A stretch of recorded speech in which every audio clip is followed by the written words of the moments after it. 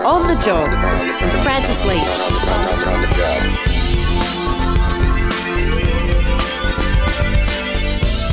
It's On the Job, the podcast all about making your working life better. How the hell are you? Francis Leach with you. Hope you're well. Now, for those of us who've had the opportunity or the need to fly in recent times, oh boy, it's hard work. Long queues at airports, bags being lost, planes being delayed, bags never turning up. The stories are endless. And the frustration is growing and growing and growing. And as we get closer to summer in Australia, spring and summer, and the need and desire for travel starts to ramp up, the great fear is it's only going to get a lot worse. So what's at the heart of all this? Well, workers. And the fact that Qantas, in particular, the company that used to pride itself as the spirit of Australia, the flying kangaroo, is now the wounded kangaroo after years of a neoliberal project to basically strip the company of its entire workforce and outsource it to labour hire companies and casualise all the jobs to reduce costs at a corporate level. Looks great on the balance sheet, and the share price goes up, and the CEO's bank balance, Alan Joyce, gets fatter and fatter and fatter. The workers who provide the services that used to make Qantas tick like a Swiss clock and made it one of the most famous airlines and the safest airline in the world, well, that's all been stripped away. And now the curtain has come down in the post-pandemic era, and there's nowhere to hide because it is basically a casualised workforce that can't keep up with demand. And it's a mess. It's an absolute mess. And the Transport Workers Union, Michael Caine and his team have been talking about this for years. And recent events have proved them correct. We knew it as unionists all along, but it's proved them absolutely correct at the expense of the travelling public. So last week on Four Corners, Stephen Long did a superb report on ABC TV on the situation at Qantas, and it shone a very bright light on all of the problems in the company and the cost and the problems caused by not maintaining a well-paid, highly skilled, secure workforce. Let's hear an excerpt or a couple of grabs from Stephen's report about what's going on at Qantas. Then after that, we'll hear from Michael Caine, the National Secretary of the Transport Workers Union. I've basically told everyone I know, if you can, fly with Virgin. It's a divide and conquer culture which the airline has put into play. It makes me angry because I see our airline running down. It's not part of the spirit of Australia. This is a corporate dictatorship. This is how the company behaves. If you're not paying workers properly, then how can you expect to get the kind of standard that Australians have got used to from Qantas? As a pilot operating in the domestic environment on a regular basis, I can assure you that the delays passengers are facing as a result of the outsourcing of the ground handling staff. We can be all ready to go on the flight deck, all passengers loaded, and we'll be sitting there 20 or 30 minutes waiting for someone to be available to push the aircraft back or waiting for the passengers or freight to be loaded. It wouldn't 100% be because of that, but definitely over 50% of flights are delayed because of the ground handling. We're expected to do basically the tasks that the Qantas ground services did, but with a lot less numbers and experience. And as a result, we have a very high turnover rate that makes the already bad situation even worse. We can't build enough experienced people doing the job more efficiently and safely, and so we do jobs more slowly and more haphazardly as people just don't know. They're still learning on the job. One instance I'm aware of, the ground handlers, they loaded the aircraft incorrectly. So what should have gone in the front went in the back, what went in the back should have gone in the front. It's all things to do with weight, these sorts of things. There's a certain way aircrafts have to be loaded down below. And it was only realised it was done the wrong way just before the cargo hold was supposed to be closed. Some of the voices there from Stephen Long's superb report on ABC Four Corners, which you can see on ABC iView, on your phone, on your tablet or on your smart TV, all that sort of stuff. I do urge you to go and watch that report and get the full picture of what Stephen reported there on Four Corners. One of the people he speaks to in the program is Michael Caine, the National Secretary of the Transport Workers Union, and we'll catch up with him right after this. This is On the Job with Francis Leach.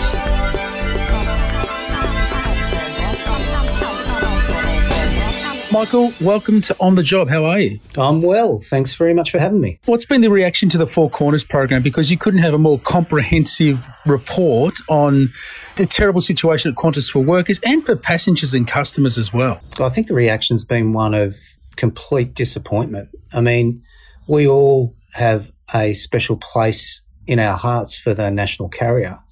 And what was stated at the beginning of that Four Corners program was exactly right. That is, Qantas, Spirit of Australia, still called Australia Home, safety record, all of those things are something that resonate with us and something that we want of, the Flying Kangaroo.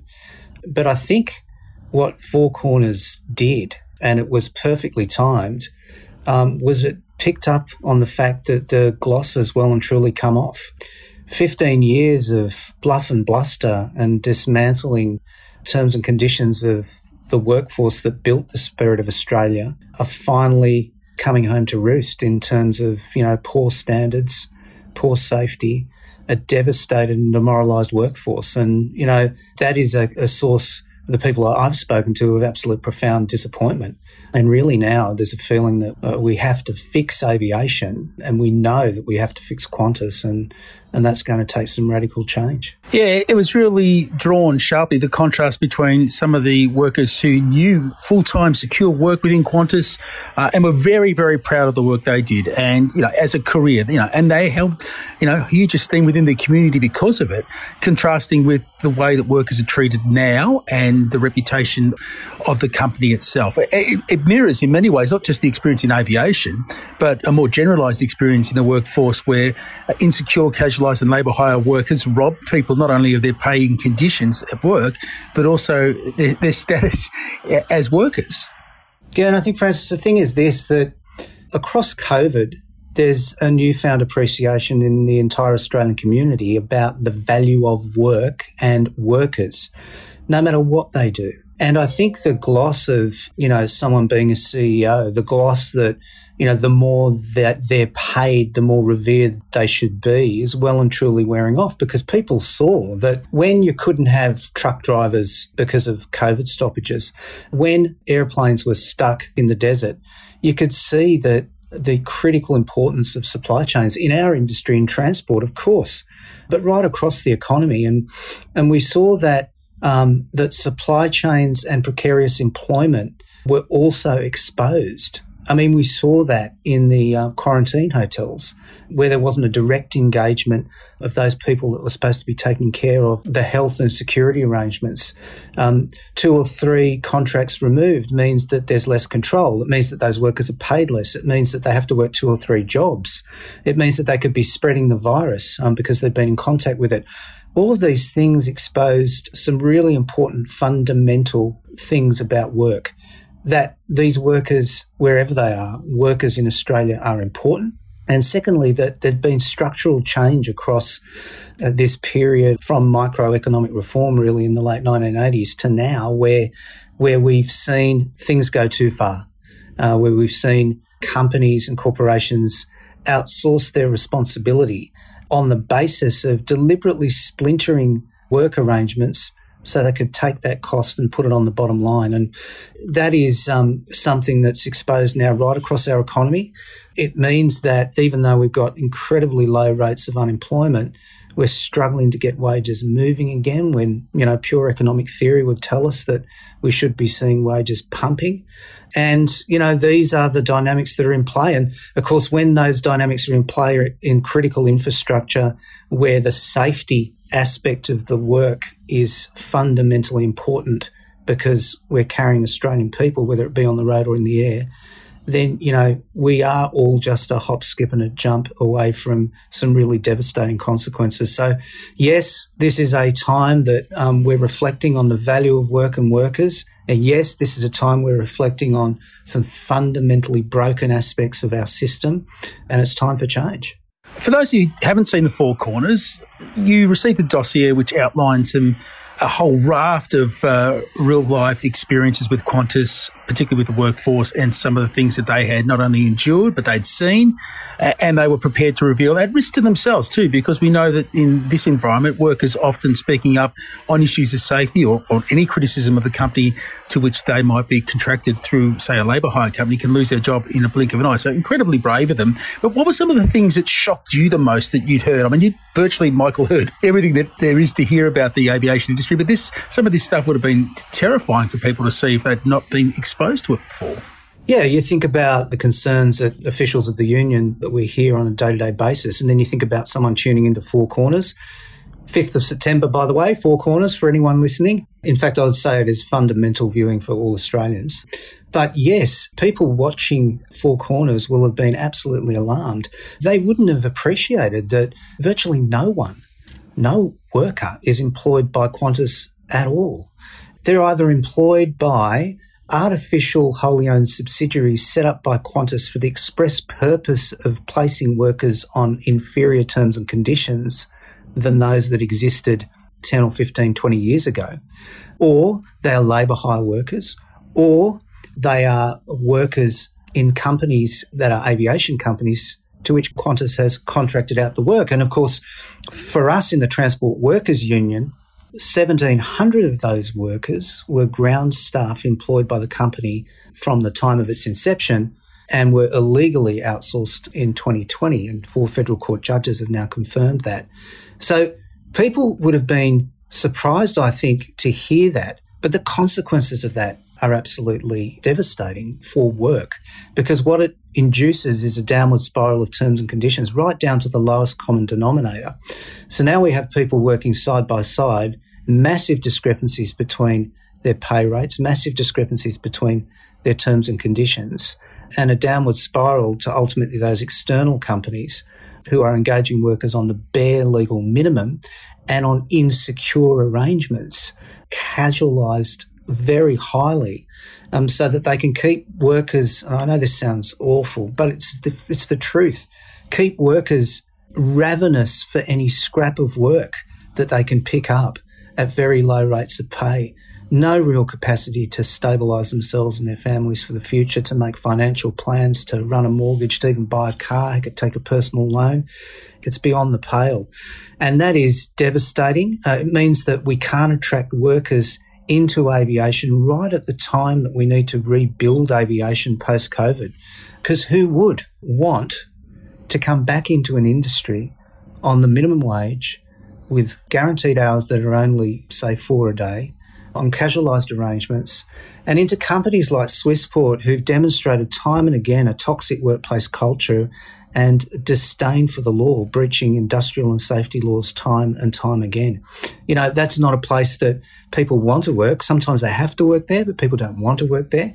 And, of course, that means that there are safety dangers that follow. We've all seen the service consequences, Francis. We've seen them. We've seen them from Easter onwards, where particularly Qantas has struggled in that area.